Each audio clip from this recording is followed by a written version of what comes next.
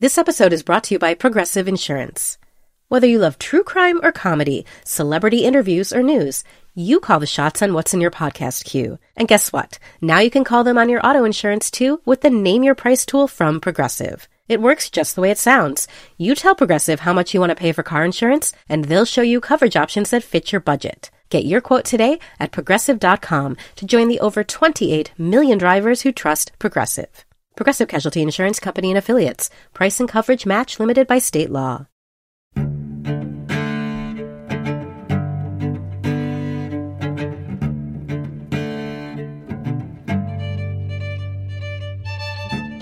You're listening to the New Yorker Poetry Podcast. I'm Paul Muldoon, the poetry editor of the magazine, and it's a delight to have you here today.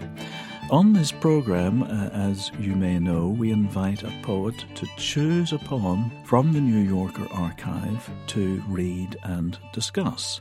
And then we ask her to read one of her own poems that's been published in the magazine. And I'm thrilled to say that our guest today is Joyce Carol Oates, the great writer of prose and poetry, recipient of the National Humanities Medal, and of so many other honours. Welcome, Joyce Carol Oates. Thank you. Now, the poem you've chosen to read today is by John Updike. It's called A Lightened Life. John Updike, like yourself, a novelist and poet. He seemed to be able to manage both with equal aplomb. Yes, I feel a real kinship with John. More than kinship, you were friends. Well, we were friends in the very best sense that we wrote letters back and forth in those days when one actually wrote letters. But we rarely saw each other, so the friendship was sort of intact. You know, as you mentioned, he was a great writer of letters, a writer of postcards. And as it happens, I have a couple of letters from him from just that period of this poem, which was published, as it happens, in the March 16th, 2009 issue of the magazine. And I had a few letters from around that time. One of them read, "I appreciate the courtesy of the friendly notes accompanying the poems you've had to send back." Alas, I did have to send a few back. But guessing the volume of rejections the New Yorker Poetry Department must deal with, I want to reassure you that you can be as gruff and terse or non-committal as you wish. It's in a way foolish of me to keep writing poetry, but then if we take all folly out of the world, what would be left? And beautiful. Yes, he was so modest. Inappropriately modest. Yes, well, I think he probably thought of himself as a prose writer, essentially, and then the poetry was something that he ventured into. But he was an absolutely brilliant poet. I remember a television program about him when I lived in Ireland. I think it was made by the BBC.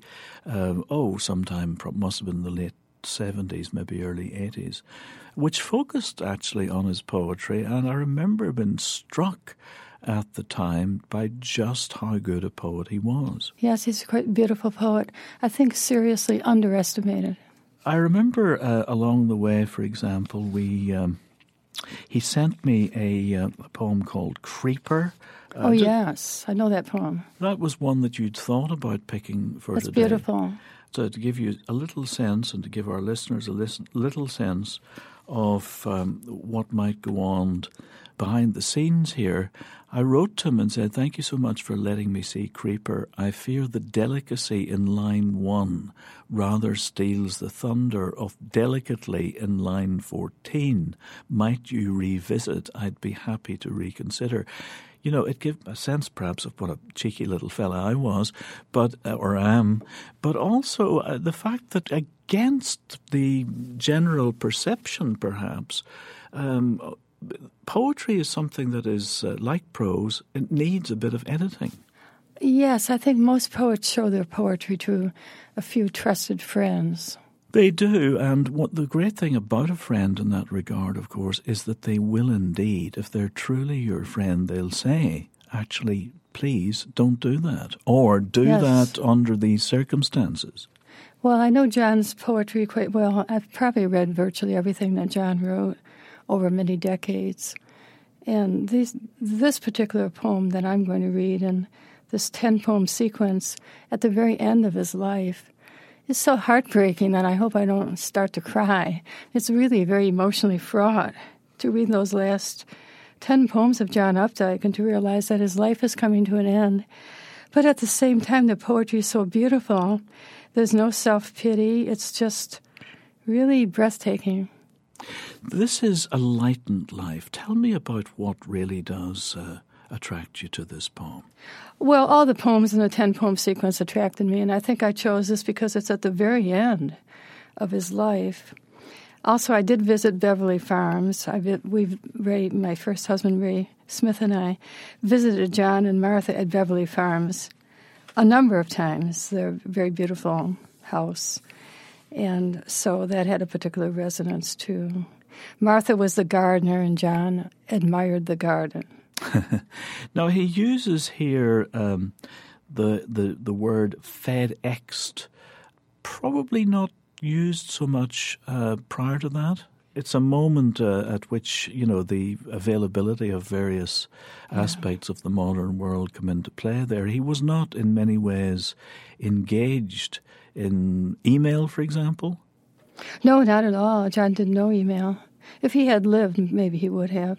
I think Philip Roth is reputed not to do any email also. But what he did, of course, was to fax, and I think this poem probably came to me as a fax when I saw it first in 2008. Yes, I don't know if I ever mentioned this to you, Paul, but Ray and I published John Updike in our magazine quite a bit. So we got his poems, and we would get his galleys back with his little handwriting and his little corrections. He was a consummate craftsman. He was utterly professional. Why don't we read this poem or listen to this poem? You read it out, and the rest of us will listen. A Lightened Life.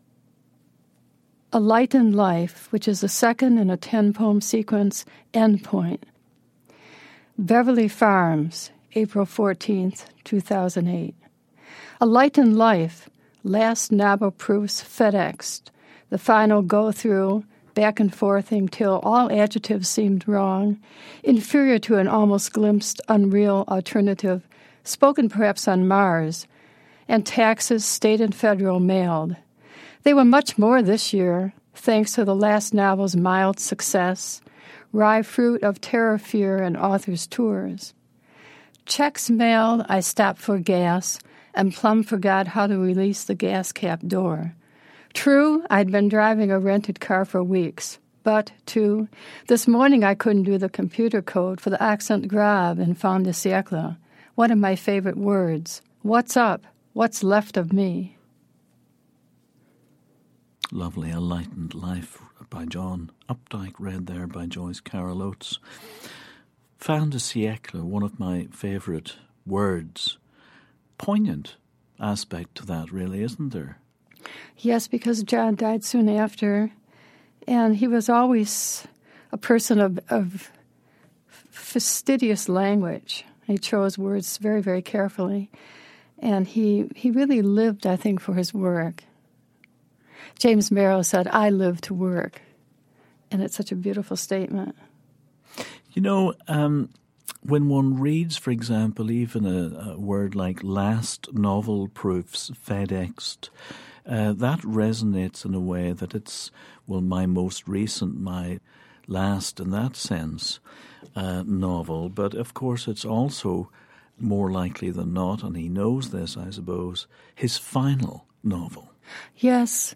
I found this poem so heartbreaking when I read it because it's as if some great glare of eternity shines through this utter trivia of a day. He's been driving around. How many decades he's gone to the post office, he's gone downtown, he's gone to the bank. He's done all these things. He's got all these book proofs that John Updike has been going through for decades. This is the last one. He's gone through it, the final go-through, and he's changing an adjective and so forth. And I can even see John's little handwriting in pencil, a particular very, very distinctive handwriting, and mailing out his taxes and so forth. All these things so trivial and so somehow precious because it's the last time.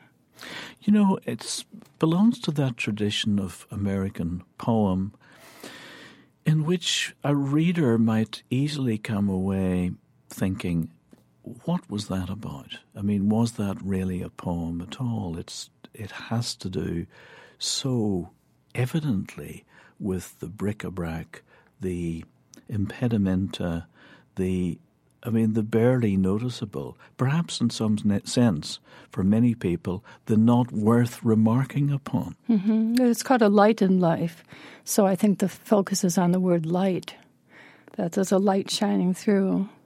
That's right, but also he's been relieved in a way of all these burdens. I guess so, but he really loved life. He loved the sensuous world and the author's tours, and he can't help but boast just a little bit, very, very sweet boastfulness about his last novel, which is called Terrorist. The last novel's mild success. He pays more taxes this year. And he realizes how trivial this is and how petty.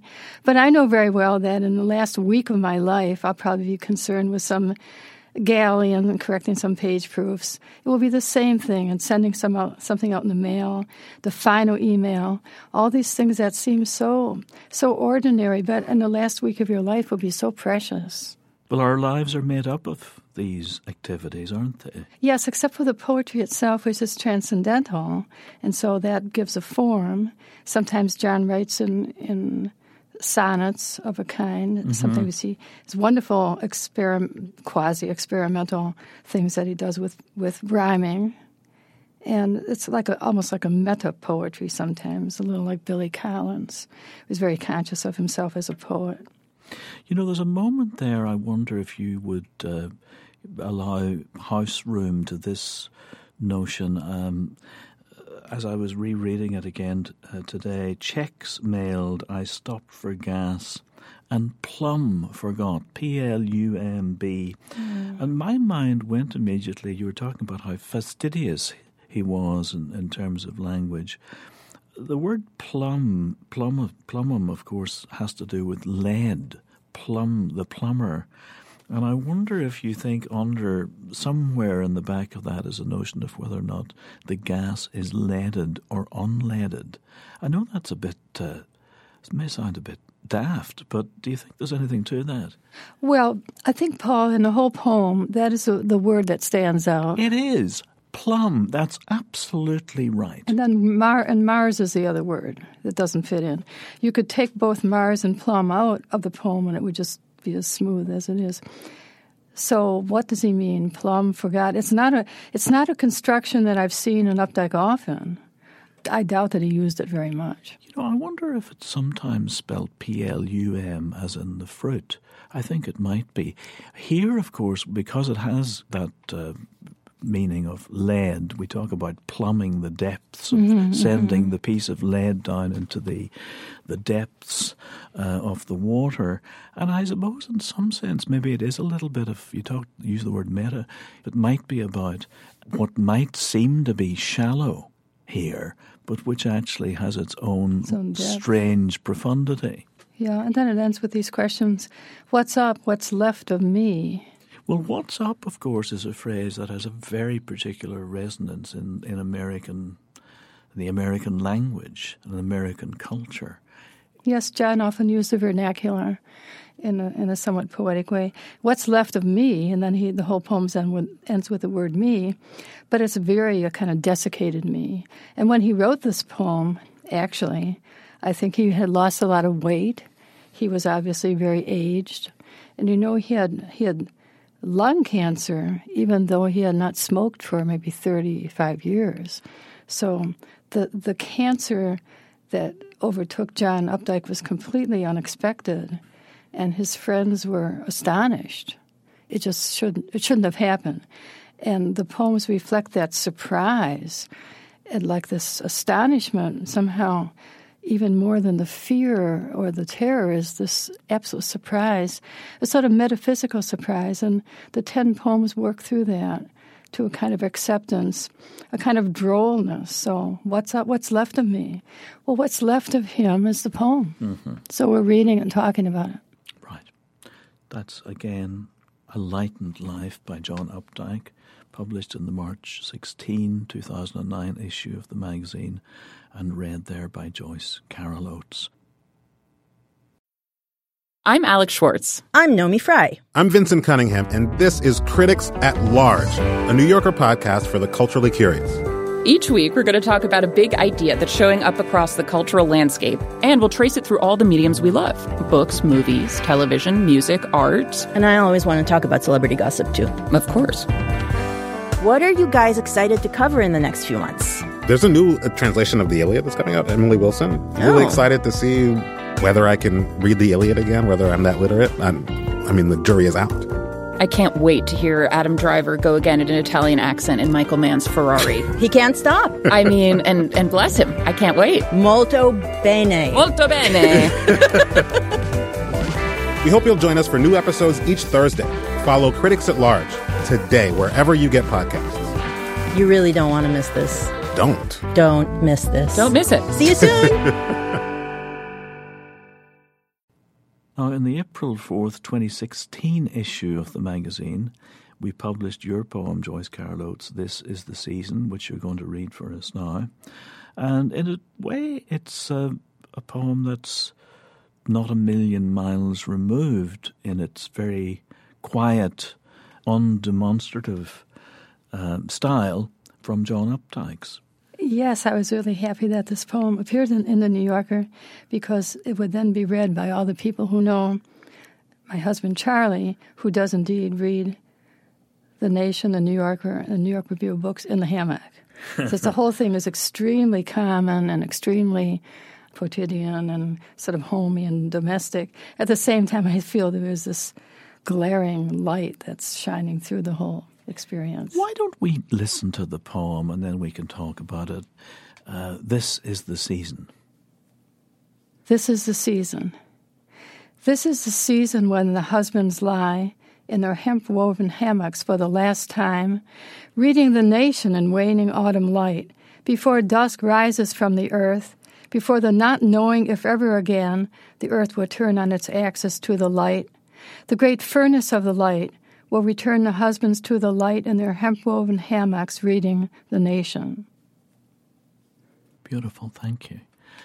This is the season when the husbands lie.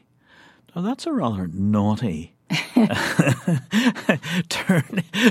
turning point of that line. That's right. Miss Joyce Carol Oates, if I may suggest.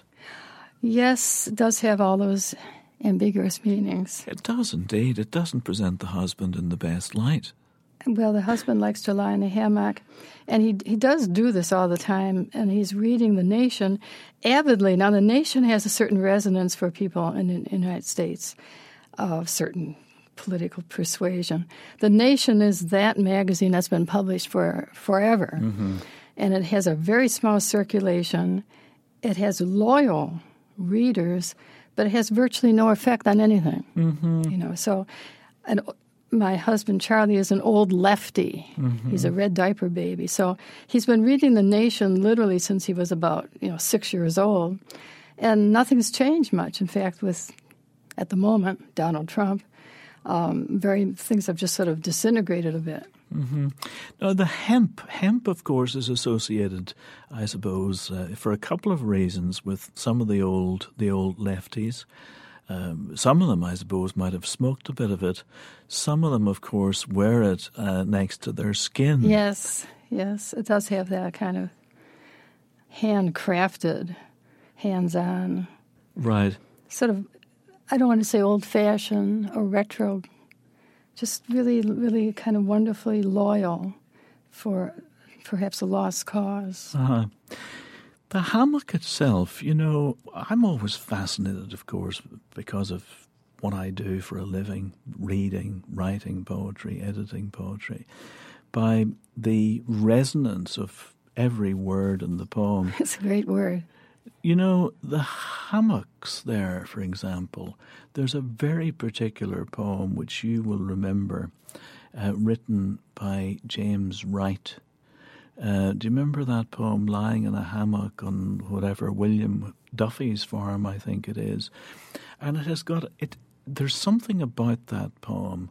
It ends up with the the line about the ponies.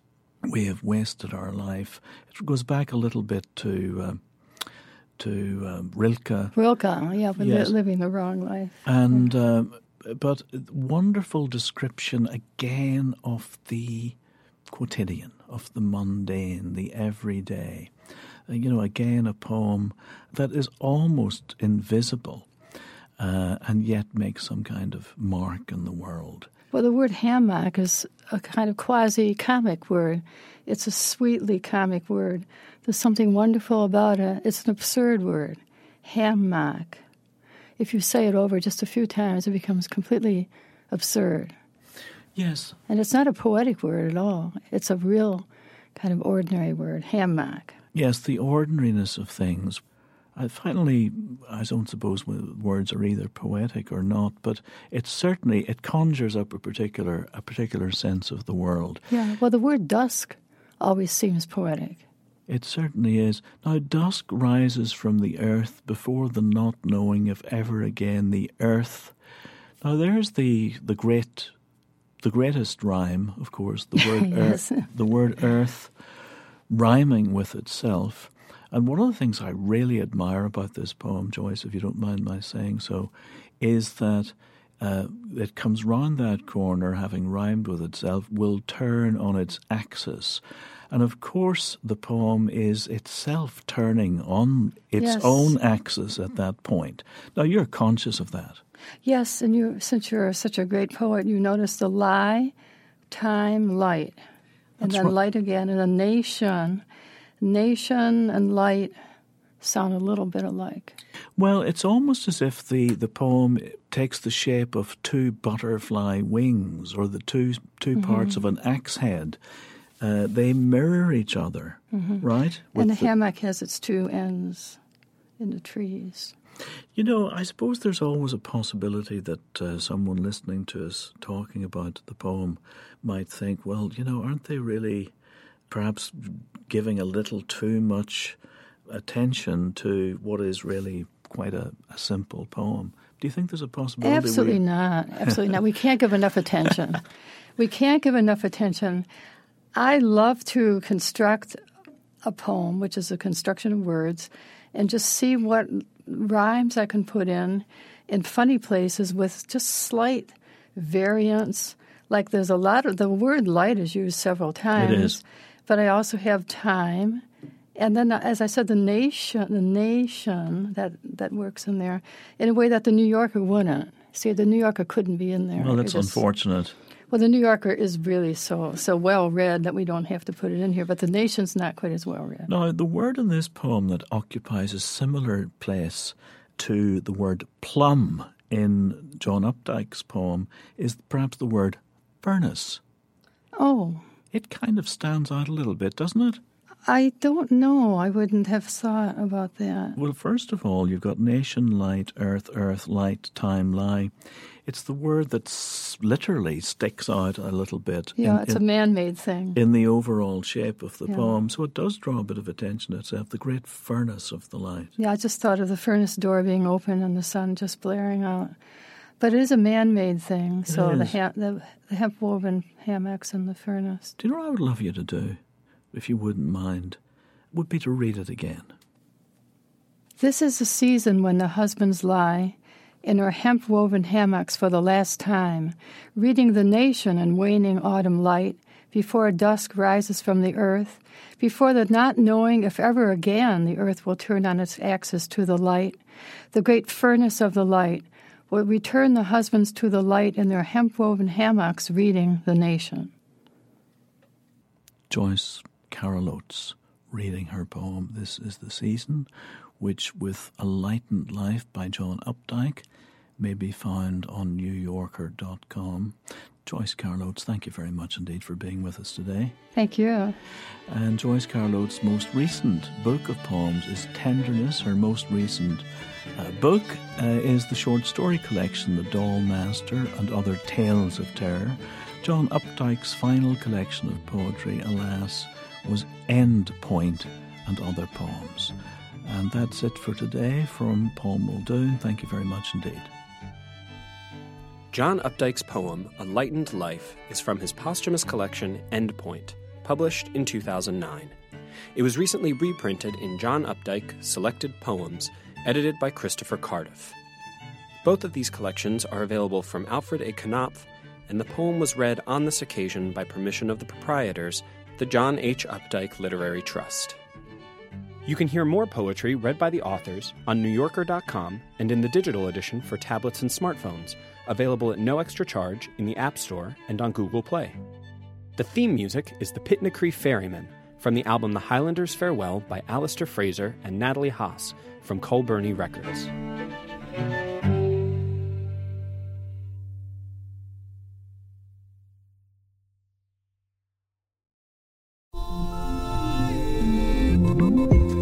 You come to the New Yorker Radio Hour for conversations that go deeper, with people you really want to hear from, whether it's Bruce Springsteen or Questlove or Olivia Rodrigo, Liz Cheney, or the godfather of artificial intelligence, Geoffrey Hinton, or some of my extraordinarily well-informed colleagues at The New Yorker.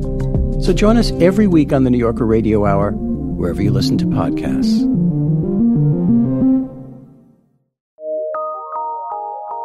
From PRX.